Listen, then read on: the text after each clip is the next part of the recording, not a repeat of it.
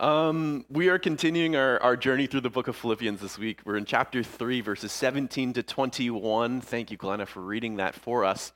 If you didn't know, my wife Raven and I, in August of 2021, we moved from St. Catharines, Ontario, where both of us had lived in the Niagara region for basically all of our lives. We had a home there that we owned and lots of connections. We moved from there. We sold our home and moved to the west coast of Scotland to a city called Ayr.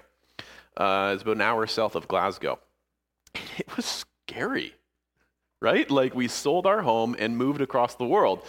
It was a whirlwind. There were all kinds of things going on. Like, up until 1 week before our flight to Scotland, we didn't know where we were going to live. That was a lot of anxiety. And it wasn't until a complete stranger who I talked to on the phone one time, who was just connected to a church that I emailed over there, just agreed to be a financial guarantor for us, that we were able to get a spot because we didn't have Scottish credit, so no one wanted to rent to us. So someone just that we'd never met before decided, yeah, you know what, I feel like God is leading me to put my name down. I'll co-sign for you. Never met us. It was amazing. There are actually, in that whole process, there are so many God stories of the way that He was so faithful to us as we were like stepping out. We were taking a risk together, and the timing of it all. It's like a really wonderful, like, treasured memory for Raven and I.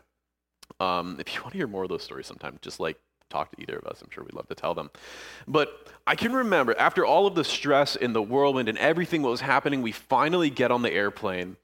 And we're just like, right? Like, but it's happening. We're going to Scotland. And the flight was, as good as could be expected as a person who's over 6 feet tall on an international flight where you're like cramped. But I have this very specific memory from the flight. So when we'd finally crossed the ocean and we're back over top of land, and I remember looking out the window of the airplane, and I had this like sinking feeling in my stomach because it looked very familiar. Right? Like, everything down there, like cities and towns, like, it looked very, very familiar, but it was just that like little bit different. It was just that little bit of strangeness that when I looked down underneath the plane at the land that we were flying over top of, I knew that's not home. Right? Like it looked familiar, but I knew that's not home. And I knew that we weren't going to go home for at least a year. It's a hard to describe kind of experience, but I had this very, very distinct feeling of like being like displaced. Like, there were lots of feelings of excitement and some anxiety about the unknown, but there was this strangeness that the place where we were heading right now is where we're going to be for quite a while, and I can already tell from way up here, however many thousand feet above the ground, that it isn't like my home, that it's different. And I don't know if you've ever felt something like that before. Like, maybe I'm really sensitive to it, I'm not sure. Like, I know when I go across the border from Canada to the United States, like growing up in Niagara Falls area, like was really close to the border. Like, my mom would go across the border to buy groceries and put gas in the car because it saved money. Like, it was just a commonplace. So but really, like, if you've ever crossed the border from Niagara Falls, Ontario to Niagara Falls, New York, like, immediately you have a sense like, I'm in a different country. Like, it feels different. And for me, that comes with a feeling of I'm in a different country, I'm in the wrong country. Like, that's how it feels for me. This is not my home. And it's nice to go there and to stay for a while, but it's just not home. So you'd imagine my surprise, right? After Raven and I have moved to Scotland, we've gotten there, we've done our 2 weeks of isolating in our apartment, just looking out the window. We're like, that's Scotland out there. And we're like stuck inside because it's 2021 and we're still COVID isolation. So we're looking at our window. That isolation is finally done, and we get connected to a person who offers to show us around town.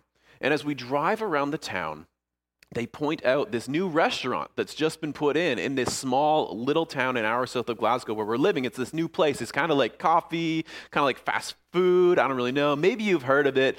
It's something to do with hockey. It's called Tim Hortons. like in our town, there it is. There's a Tim Hortons. So here we are, thousands of miles away from home, everything very similar but strangely different, and then we find like a tiny slice of Canada, right? Like this Canadian outpost on the western shores of Scotland. And now, if I'm being honest, if there was anything that I could have brought from Canada to Scotland, I probably would not have picked Tim Hortons. No offense to the Tim Hortons people in the room. And that Tim Hortons, they actually didn't know what a double-double was. So that's, it was different, right? But there was something unique, right, about having this little slice of Canada there for us to wave at when we went to the much nicer cafe in the same plaza called Grow. So I don't know if you know this, but this imagery of like a little slice of home in a foreign place actually serves as the backdrop for the book of Philippians. Right? See, the book of Philippians, the city of Philippi was a colony of Rome. Right? So its local governance and its municipal laws, that was all Roman. There were 2 military officers who were appointed directly from Rome to run Philippi. They were called the Duumviri or something like that. But it went beyond having the laws of Rome. It would have actually looked like Rome. Like to the Roman military folks who resided in Philippi on behalf of Rome, it would have felt like finding a Tim Hortons in Scotland. Like really. Like when it was taken over as a Roman colony, they kept the Macedonian walls of the city because that was, strategically that was good. But they reconstructed a whole lot of the city. It was a wealthy place. It was settled on gold mines. And so they had the funds to really dress it up like home. They added a whole bunch of monuments. They put in a proper Roman forum. There were terraces on both sides of those walls, like Roman-style terraces. They did so much that this city, 800 miles away from Rome, like a treacherous 6 weeks of travel, right? If you're there, 6 weeks of treacherous travel to get back to Rome. Like this city, in 2017, it was declared a World Heritage Site. One of the main reasons that they say, this is a quote, they say that one of the main reasons that Philippi is a World Heritage Site is because of its exceptional Roman architecture. Like if you get digging into some of the papers, frequently Philippi is discussed, they will say it was a mini Rome in Eastern Macedonia. So if you live in Philippi, this status of your city as a Roman colony cannot escape your mind. It is literally every place that you look. You're in the surrounding area, it's Macedonia, but as soon as you get to the gates of Philippi, you step through into Rome. And this matters, right? Because in our text this morning, Paul is pulling from that very image to remind the church about who they are as the church. And for us to really understand it, we need to keep that idea in our mind.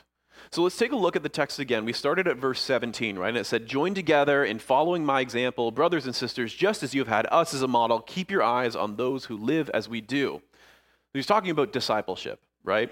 And we've talked a lot about this in the last couple of weeks, so I'm not going to spend a lot of time on it, but there's this process that we're invited into as followers of Jesus, right?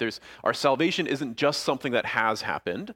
It's something that has happened, is happening, and will happen. And the fancy theological terms we had for that were there's justification, right? And then there's sanctification. That's the ongoing work of being made holy. And then there's glorification. That's like the end of the story when we die and we're reunited with Christ and we're like made right, right?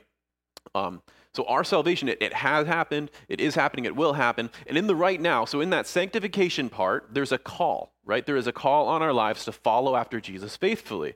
We call this journey of following after Jesus discipleship. And usually this happens in relationships. Like we need to journey with someone. We need someone to learn from. And Paul is encouraging the followers of Philippi into that practice of finding someone to help them grow in their faith, someone to help them become spiritually mature. And I don't know if you know this, but actually, if you are a member of our church, you've actually made a commitment to do this. So this is from the manual of the Free Methodist Church in Canada. Here is the first requirement of membership. It said, if you remember, you've done through this. The first requirement is this is a quote: Christian baptism, confession of a personal experience of regeneration, and a pledge to seek diligently until wholly sanctified. That's the pledge that we commit to when you join our church as a member. It's beautiful because it's not just like joining into membership is not just, it's not like it's not this promise, I'm going to be perfect, right? But it's like, as a member, I'm going to come, I'm going to be a part of this church, and I'm going to like to join in this process with you in trying to live a life that reflects who Jesus is. And then us as a church, like we have a commitment to you to help you in that journey. Right? That's even like, as I'm like, hey, who's thinking about maybe they want to take the next step further, like perhaps being in a home church would be something meaningful. Like that's because of this. Like, how do I, as the pastor, how do I make sure that our ministries actually help you to go forward in that journey as Christians, right? So this is the thing though, that this is, if you remember a church, you've committed to it, and that's what Paul is starting us off with in this passage. Keep your eyes on those who live as we do. Find someone who is a faithful Christian and learn from them. And then he goes on to say how grieved he is. He's deeply grieved that there are so many people who are not living in this way, right? And he's got some harsh words. Their God is their stomach. Their glory is in their shame. And no doubt, this is in reference to the abundance, the opulence, the gluttonous living that would have been common in this wealthy Roman colony city of Philippi. And then he said, but... So we have something contrary, right? He says, some people are living this self-focused life. Their mind is set on earthly things, but our citizenship, right? Now he's talking specifically to the church. He says, our citizenship as followers of Jesus is in heaven. Now there's an alternative translation of this, which I absolutely adore. It was first put forward by a Scottish theologian named James Moffat in like the 1940s. This is how he renders this verse. He writes, their mind is set on earthly things, but we are a colony of heaven. We are a colony of heaven. Now I want to be clear, word for word, it's probably not the best translation. The word... polutuma, like the Greek word there, a better gloss for it is probably citizen or commonwealth. We're a commonwealth of heaven, or even conversation. We are like in a conversation, a heavenly conversation.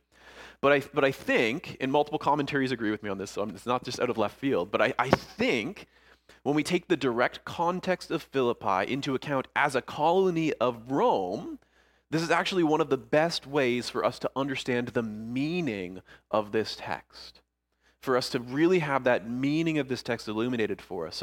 So here's the question then. If we are a colony of heaven, church, what would it mean to you if I were to say to you, Blue Mountain Community Church, you are a colony of heaven here in Thornbury? What would that mean? Because that's what Paul is saying. That is what the church is. We are a heavenly colony here on earth. What would that mean for you? How would that shape the way that you think about being the church here in this city? Right? Like if this Roman colony in Macedonia built terraces on the walls and added a proper Roman forum so that they could be a good colony of Rome in Macedonia, what might the reconstruction of Blue Mountain Community Church be like if we were trying to make this place more like heaven? And no, we're not going to pave the streets with gold, but I do think that there's an invitation for us in this text to use our sanctified imaginations together to imagine, to dream about what a colony of heaven might look like. And then on a personal level, what might it look like for you in your life to recognize that this place is not the final destination, right? That actually you are a citizen of somewhere else, of a heavenly place. And what would it look like for you to truly embody that way of living, of being in that heavenly culture as you're still here in this place and time? As I imagine this as a church, I think worship is such a great example.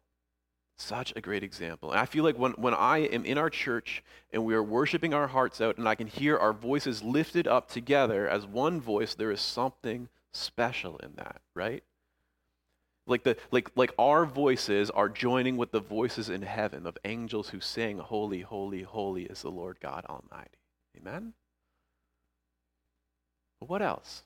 Like, I'm really curious. Can we actually brainstorm here for a minute? What would it look like if we took this idea seriously?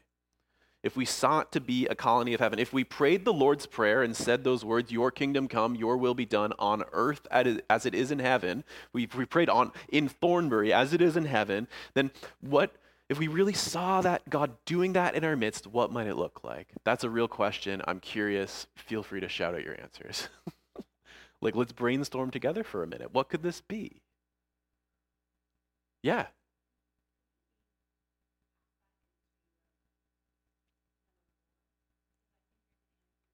we're going to get to that.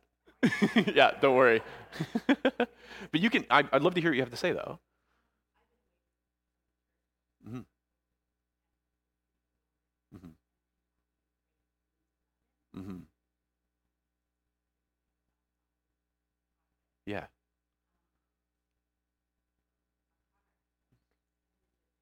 Mm.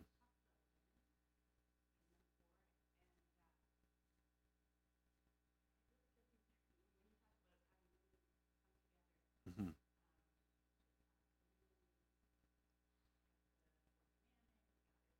Hmm.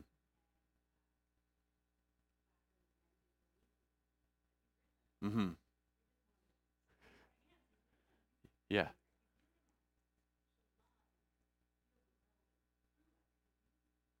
Hmm. Hmm. Hmm. Yeah. So, yeah. So what I'm hearing you say, like hearts restored, right? Like hearts set right. Hmm. Hmm. Hmm. Hmm.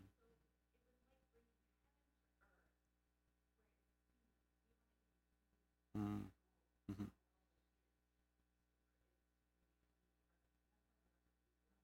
Hmm.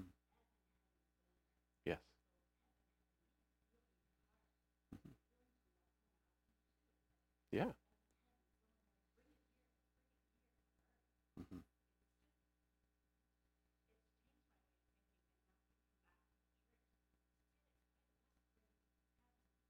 Yeah. Hmm. Hmm. Yeah. So like in a really like I'm with you. I'm 100% tracking. That's what we're trying to say, right? It's like there's this invitation for us as the church to be a colony of heaven, to for this to be a place that is like a taste of what it might be like, right? And so in a really practical sense, you just said like feed the poor. Let's feed the poor. Yeah.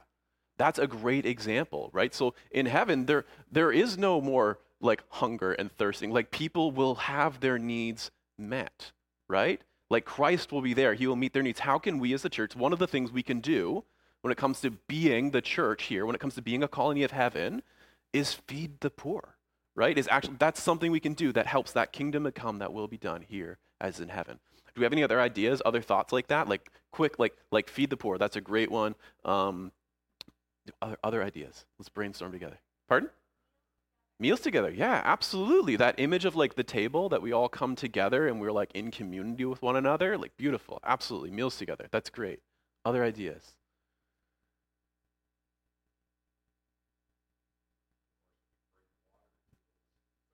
Yeah, absolutely. That's a great example. That's something we've been involved in recently is building wells in India, right? For people where more people die from like bad water, right, than everything else combined. It's like, okay, God's kingdom come here. Like we're participating in justice work, like bringing clean water to those who don't have it. Great example.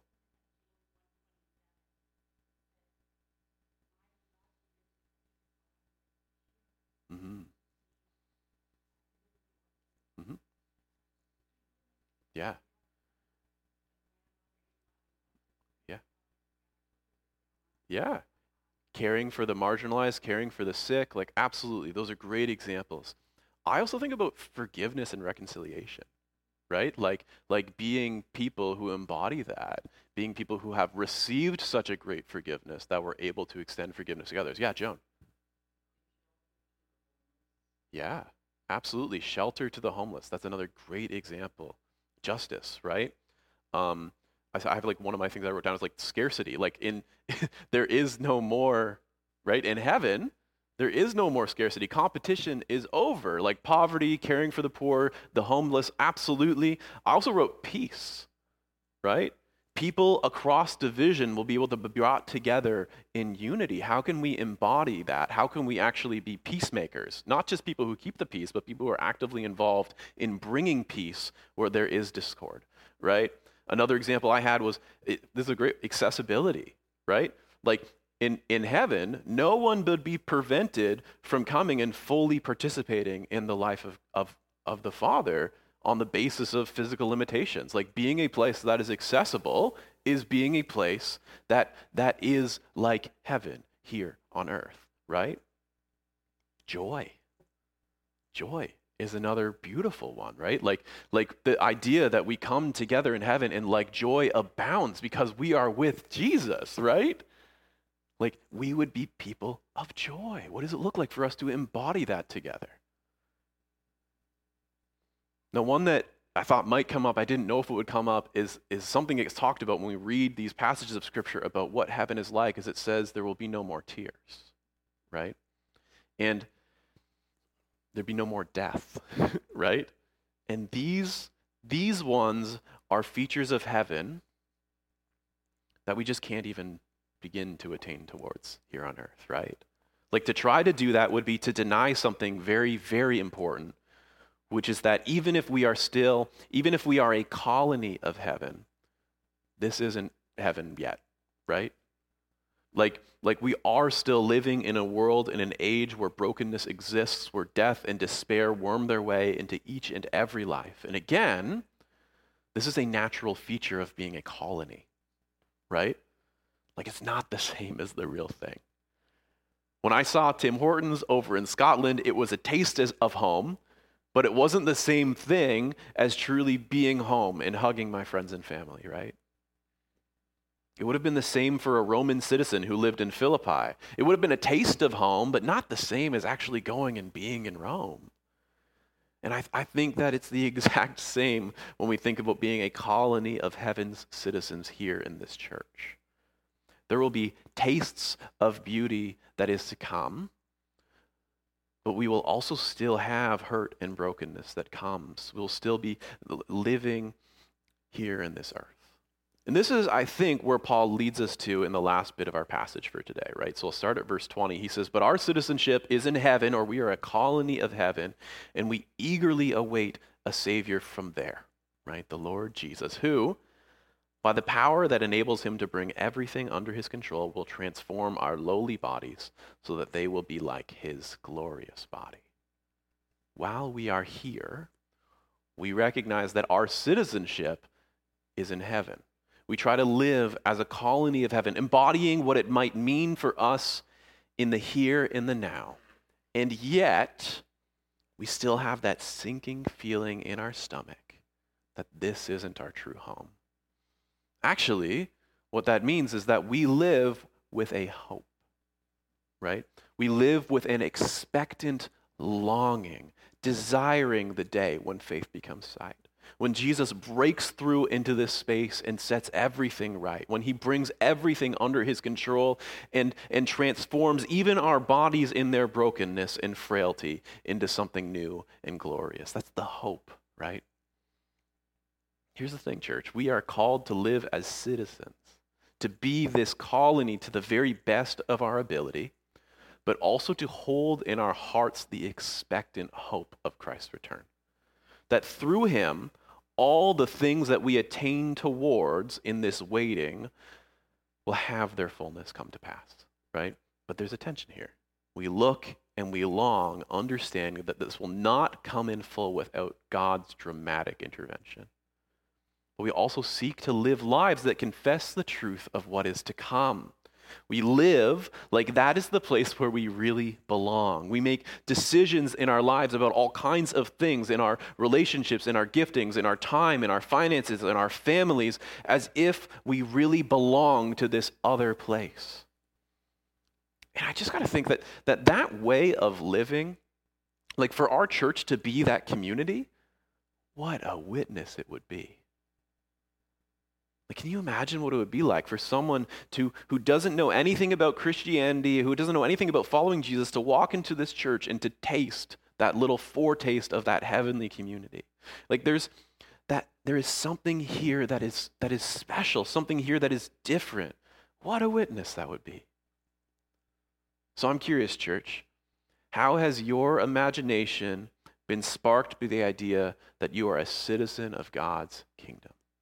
What would it look like for you to bring to action a thought or a belief that you hold on that front? Maybe it means forgiving someone that you've held for something that you've held against them. Maybe it means standing up for justice where there has been injustice. Maybe it means making space for something that you would have never held space for before in your life. Maybe it means feeding the poor. Maybe it means sharing meals together with your church family. I don't know what kind of radical things God might call you to as you dream about living in his kingdom, but I hope that by fixing our eyes on him, we might all step a little further into living that out as we gather together as a church community. And one of those things that I mentioned earlier was that beautiful taste of heaven that we get when we raise our voices together in worship. So I'm going to invite Nikki and Joshua back up to lead us in another couple songs. And I'd encourage you, as we worship together, I'd encourage you to open your hearts this morning to catch that glimpse of our true home. And I hope that it creates in you like a deep, deep, deep longing for the real thing. Yeah? Okay, let's pray.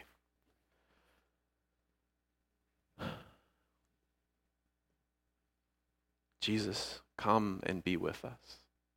Lord, help us to taste the closeness of your presence. Inspire our hearts as we lift our voices in worship to you, God. God, lead us forward in an expectant hope and help us to live lives that reflect our true home, our identity as citizens of your kingdom. We ask this in your name. Amen. I invite you to stand as we respond in worship today.